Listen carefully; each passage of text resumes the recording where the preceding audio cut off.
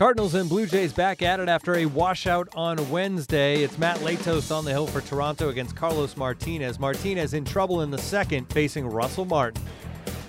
He swings and hits that ball to deep right center field. Back goes Fowler towards the track. He looks up and it's gone. Russell Martin, his third home run of the season, and he's put the Blue Jays up 1-0 here in the second.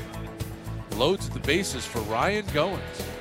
Chance to bust this thing open. Blue Jays up 1-0 in the sixth. Swinging a ground ball up the middle, and that will get through for a base hit. In to score is Bautista. Right behind him is Martin. To third goes Travis. It's a two-run single for Goins, and the Blue Jays lead it 3-0. And there's a line drive into right field, and that'll fall in front of Jose Bautista for a base hit. In to score is Fowler. And the Blue Jays lead down to 4-2. Molina at second. He led off with a double. Grichuk hits that ball in the air to deep center field. Pilar going back. He's at the track. At the wall. He leaps. And it's gone.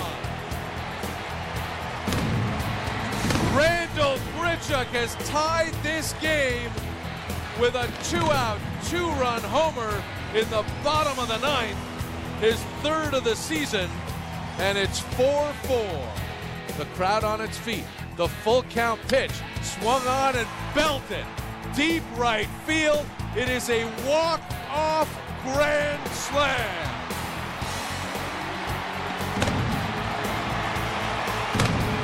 Matt Carpenter puts it in the seats on a 3-2 pitch, and the Blue Jays, who led 4-0 in the seventh, lose it 8-4.